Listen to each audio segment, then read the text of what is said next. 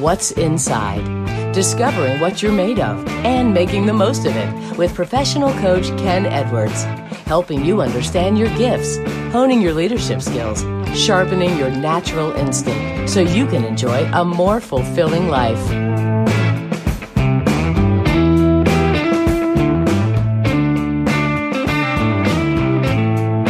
Welcome back to another episode of the What's Inside podcast. I'm your host, Eric Nordoff, and I'm here with Ken Edwards. Ken, good to see you again. Hey, Eric. Well, we're having a good time talking about, we talked just recently about the negative self-talk that we all do and how to address it, how to find freedom with it, from it. And now we're kind of moving into a part 2 discussion about commitments, agreements, and vows. That's right. And I say it in that order because it seems as though we're kind of taking it from smallest to largest in terms of impact. Yes. And just to kind of get you oriented to the topic, we're not talking about contracts and physical business tools. Right. We're talking about what goes on inside our head, how we occupy the space between our ears, because that's what most good coaching is really focused on, is how to get ourselves out of our own way. And so when we talk about commitments, agreements, and vows, it's important. These are good things, but they also can be bad things. Right. There's healthy commitments, agreements, and vows. There's unhealthy. Right. Yeah. Like I can make a commitment to show up to my son's event, or I can make an agreement with a friend. My marriage vows are important to me, and those are all really good things. Yeah. But there's a whole nother layer that's a lot darker that we need to kind of push up to the surface of commitments, agreements, vows that we make with Satan. And it's not like this formal contract, like a blood oath that we're signing, right? It's how he invades our space and who we are. A story that I'll tell you for myself is, as you all know, if you've been listening, I'm dyslexic. Didn't find out till I was in college. And so this story happened when I was in 3rd grade. I had already been identified as a slow reader, was in the slow reader group, which is no fun. That's the group that everyone listens to make fun of when you're reading, right? So I was in my little group doing out loud reading. Right. And I could hear other kids snickering because it was just brutal. Oh, so tough. It was shaming and all this stuff. Self-conscious as well. And so here, as a 3rd grader, I made a vow. I'm like, I will never look stupid again. And so it was heavy. Even a little boy. You can imagine just a little boy sitting in. Yeah. I was probably 8 years old. But that was my commitment and vow. And so I did everything in my power for years and years to not look stupid. So one of the things I would do is when we did the round robin reading groups, I would anticipate which direction the teacher was going to go because the teachers were predictable. Yeah, right. Predictable. Yeah. So I would sit either to her right or to her left, depending on which way she had gone the last time, the last group. And my hope was that we'd run out of time and I wouldn't have to read, which more times than not, I got away with it. Really? Wow. Absolutely. And I remember, sitting in Sunday school at church and everyone would have to read a verse. And so I would count. Okay. Little Johnny's reading verse 5. Okay. I'm, 3rd, so I'm 8. Right. Right. It was always, you would not be paying attention at all to what was being said. Oh no. You were so consumed with. I was panicked. Yeah. Because they're going to find me out. They're going to find that I'm dumb. Yes. And so I would read and reread and reread that verse. So when it came my turn, I could read it pretty fluidly. Yeah. And so, I just did all those kinds of things. So you can think about the anxiety, stress, and effort at 8 years old, you know, a little guy going through that. Tons of anxiety. It was awful. And so one of my strategies, which was actually really helpful, is if I came across a word I didn't know or heard someone using it in language, I just was bold and like, what does that word mean? And so they would tell me and I would practice it. I'd memorize it. And so it became part of my spoken vocabulary, so I could speak really well and could handle a conversation because it was a way to hide. Yeah. It was a way to protect myself. Interesting. If, you know, when the report cards came out, kids would talk about their grades. I never spoke of my grades because I figured out that if you didn't speak and you were coy, they assumed you got straight A's and didn't want to brag about it. Right. So right. you got all this kind of positive affirmation for a lie or a hidden That's thing. interesting. Yeah. And I didn't have to tell them what my grades were. So my related story to that is I learned early on, I think it was in maybe middle school, deflection. I learned how to deflect people's questions. So whenever somebody, like I would, in order to avoid, I didn't want to be known or discovered or found out to be less than. Somehow I had made an agreement that I was maybe less than or not an interesting person or something. Not quite clear. I'm not quite sure exactly what it was, but somehow I just had a lower view of myself. Yeah. And so I would always try to be the first one to ask questions. So I got really good at asking questions. And I learned over time that actually it was a great skill to have because you could deflect away from yourself. And people would feel good about of course, that everyone likes to be asked questions and wants to be, wants to talk about, most people do want to talk about themselves. Yeah. And then there's the rare occasion where I would ask a question and the other person was probably dealing with the same thing and wanting to deflect. So they would ask questions about me. And so it was just a constant, like, we never learned anything about each other. It's like you're fighting with swords. Right. We're like having a fight of who can take more interest in the other person.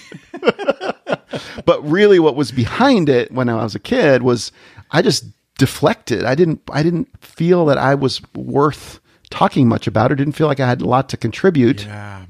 And it's really sad in a way, just there was a sort of sense of sadness and it was a covering up and a hiding, a way of deflecting. I'm sure a lot of people can relate to this. Yeah. Yeah. So I would encourage you to take some time. And I think we mentioned in the last episode that this is kind of the cousin to negative self-talk. Often these things kind of feed off of one another, but I do like talking about it separately because you really are making this commitment or agreement or vow about self-protection or about a falsehood about yourself. Yeah. And so you're it's like putting your paddle in the water. I remember canoeing with one of my boys and he wasn't paying attention. He just was dragging his paddle in the water. So I was in the back. You'd be veering off. Yeah. And so I had to I'm like, of course, being a loving dad, get your paddle out of the water.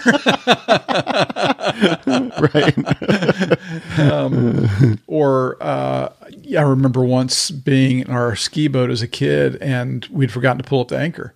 So we'd taken off and it was like, what is wrong with the boat? Right. It's slow. Yeah. It was like boggy. It's like really dangerous to do. Yeah. And I noticed the anchor was down. And so, that's kind of what these kinds of things do. They're a little larger structures on the inside of our spirit, in our mind. Yeah. That we,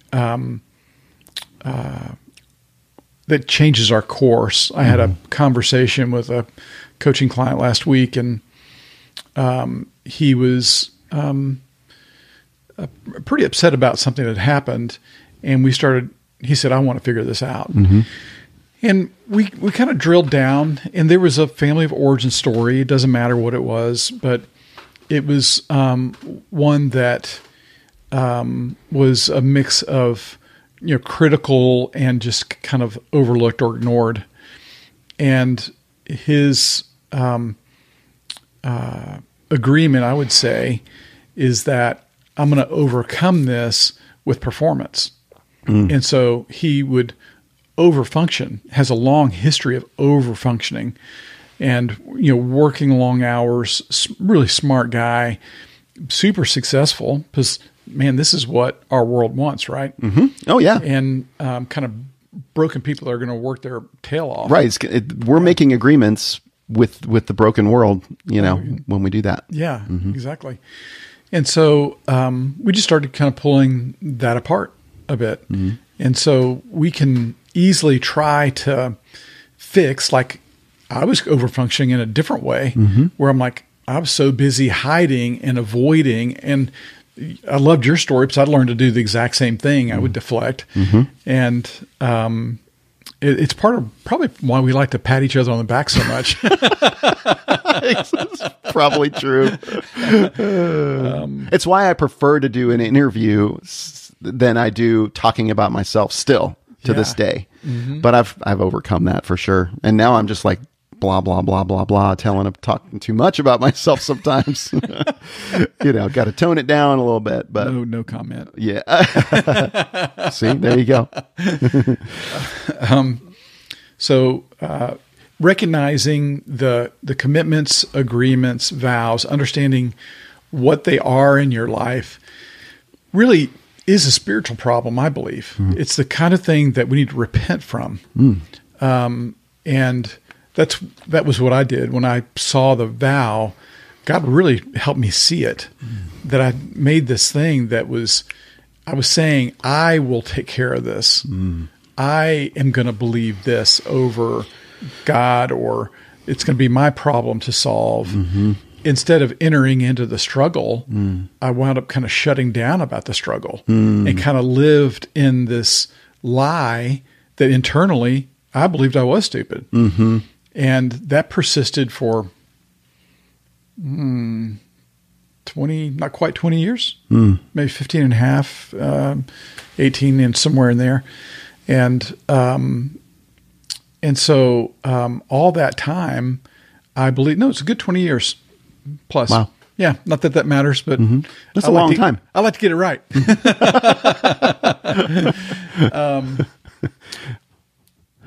That was a reference to our last episode. Yes. If you listen to the last episode, you would understand.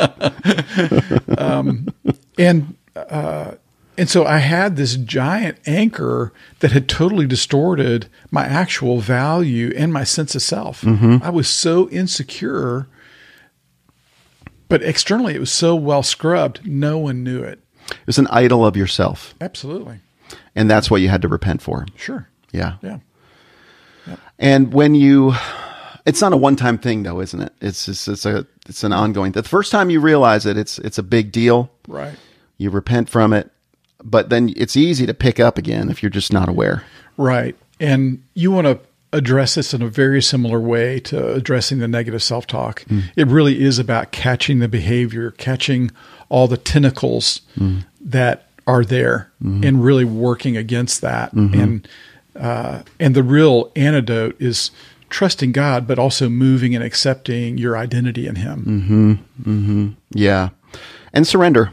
As always, it comes down to a posture of surrender and letting go of a lot of this stuff.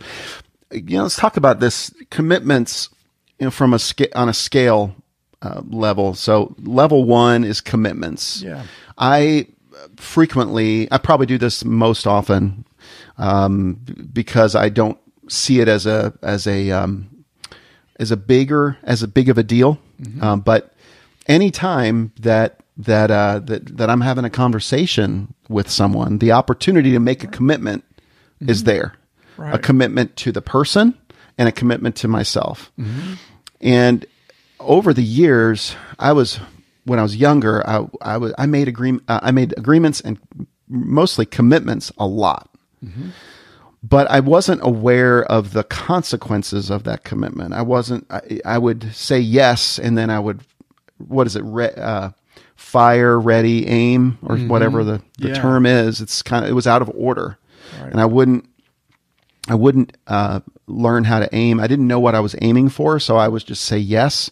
It was only after I started getting into the thing that I was committing to, whether it be a work partnership or something I committed to with my kids or with my wife. I often didn't think about how that would impact me or other people.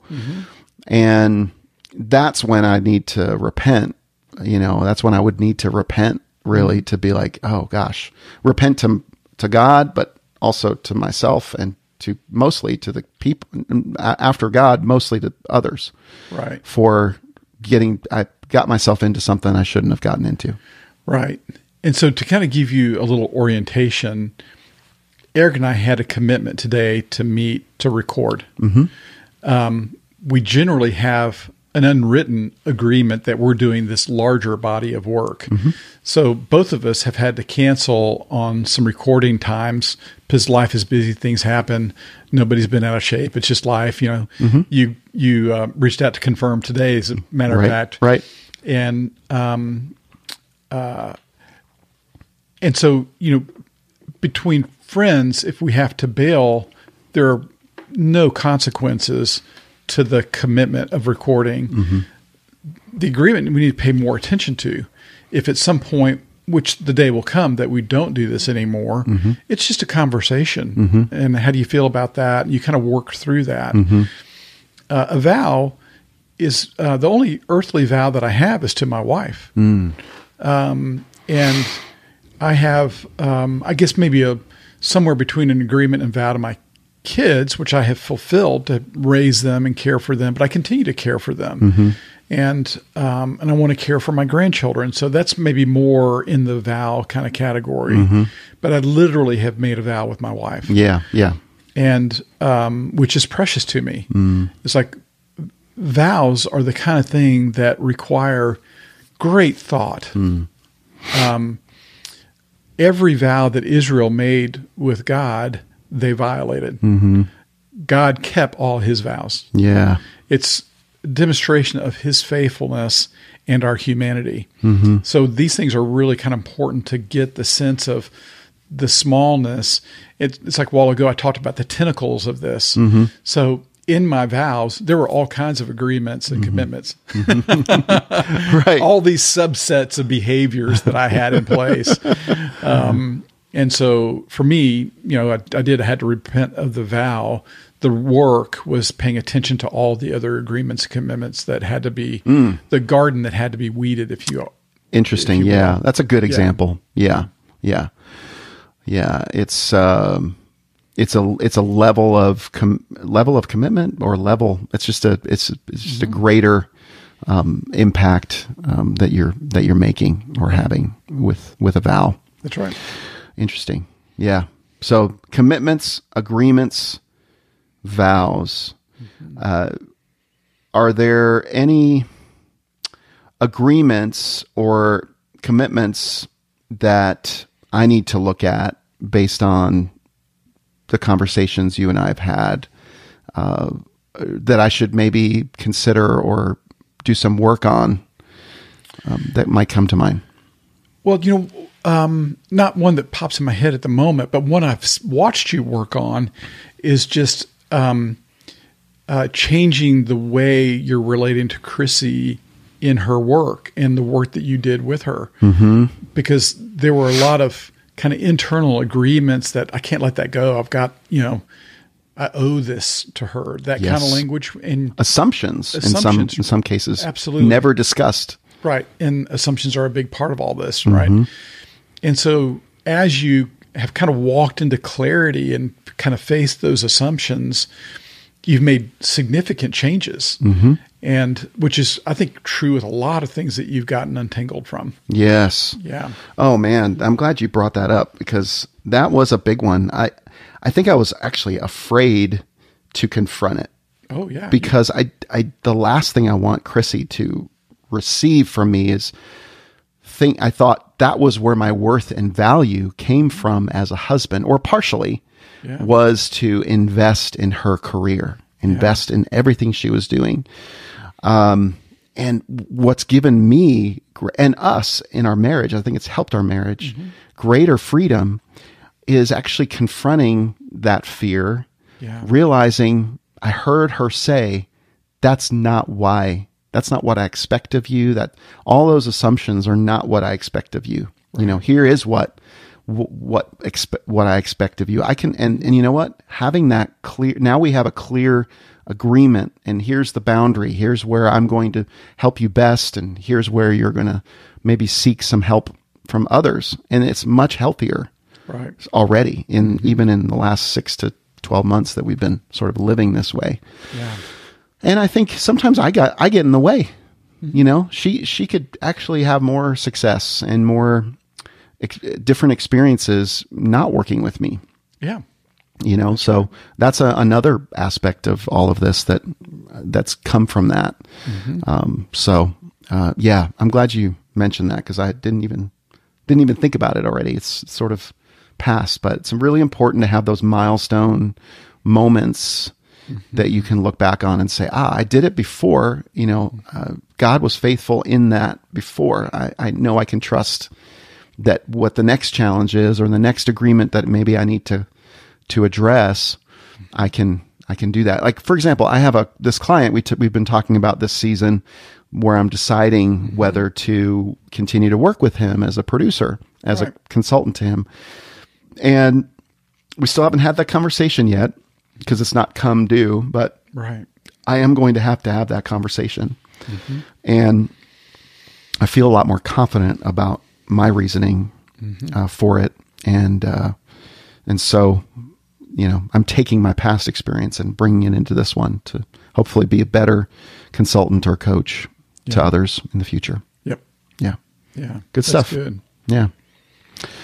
Well, any other aspects to vows, agreements, commitments that we should address? No, I just encourage you to, do a review of your life. Look at where have you maybe made these historically or are currently making them. Invite God into the middle of that.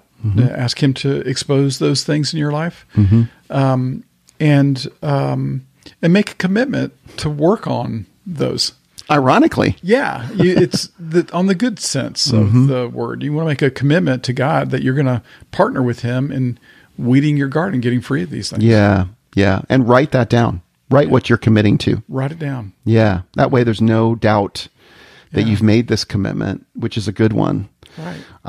A lot of times I'll make commitments to myself, and I'll let myself down. I probably let myself down way more.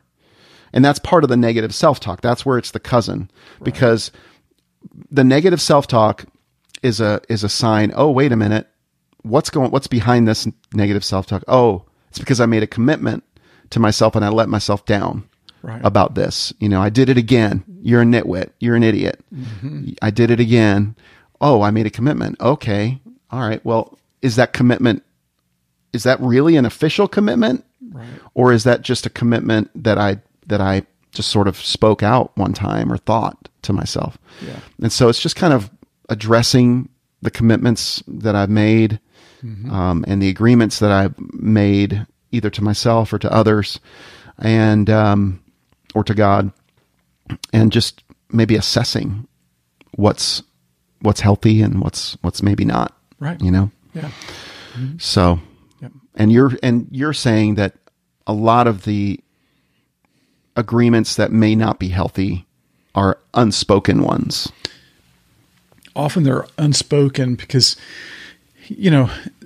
Satan's attack of us is to distort anything good that God has given us. So often these things are attached to our identity. And so those are unspoken typically. Yeah. Like my example, I didn't like literally hear Satan tell me I was stupid. Right. But it was a conclusion that I drew that was reinforced. I had that confirmation bias that we talked about last episode. And so that's why I made the vow to not look stupid, because I kind of bought into it. Yeah. And I didn't have the ability at 8 to really adequately process that. Yeah. And there was no one there to talk to you about it. Right. And so, and often this kind of thing happens with children. That's why we need to be so protective of their hearts and their minds. Yeah. Is really helping them process through things. Yeah. And understand, and be hopeful and positive about their futures. Mm-hmm. And it's so easy to not do that. Yeah. So yeah, that's really the work that's there. And that's why it is, largely a spiritual, journey. Mm-hmm. But this is what gets you freed up. And when you get freed up and you know who you are and you understand what your gifts are, then it's like, fulfilling your purpose is joy. It's fun. It's something that you do naturally and organically. It's not this striving thing that our culture says that it is. When you discover that, it just opens up a whole nother layer of confidence and joy. Discovering purpose in what you're doing is so vital. And I think there's certain stages of that. It's not just a one and done type thing. I remember I discovered my purpose when I was a sophomore in high school and how alive I felt. Yeah. Part of that was also hormones beginning to kick in, but it was just a lot of just like newness and excitement about that. And I think I remember also at 25, when I started my career, I started understanding what I was good at. And it's self-discovery. And then again at 40, and when I had been venturing into another season of my career and more entrepreneurial and, just recognizing, and I think this is important for you as the listener in your journey to continue to discover what you're made of, and make the most of it. And that's what we're here for. What's inside. And and this is a big part of it. Agreements, commitments, vows. Well, I think this is a good place to stop. Yeah, we'll jump into probably progress over perfection. Yes, the discussion we'll have next. Yet another cousin. We got a lot of family. This is a big This is a big family. Some that we don't want to admit are related to us. Probably. That's right. All right. Well, that's it for today. We'll see you again on the next episode of What's Inside. For show notes and relevant resources mentioned in today's episode, and if you'd like to reach out to Ken to see if coaching is the right next step for you, visit providentleadership.com. That's providentleadership.com. Subscribe to this podcast and leave us a rating and review on your favorite podcasting platform.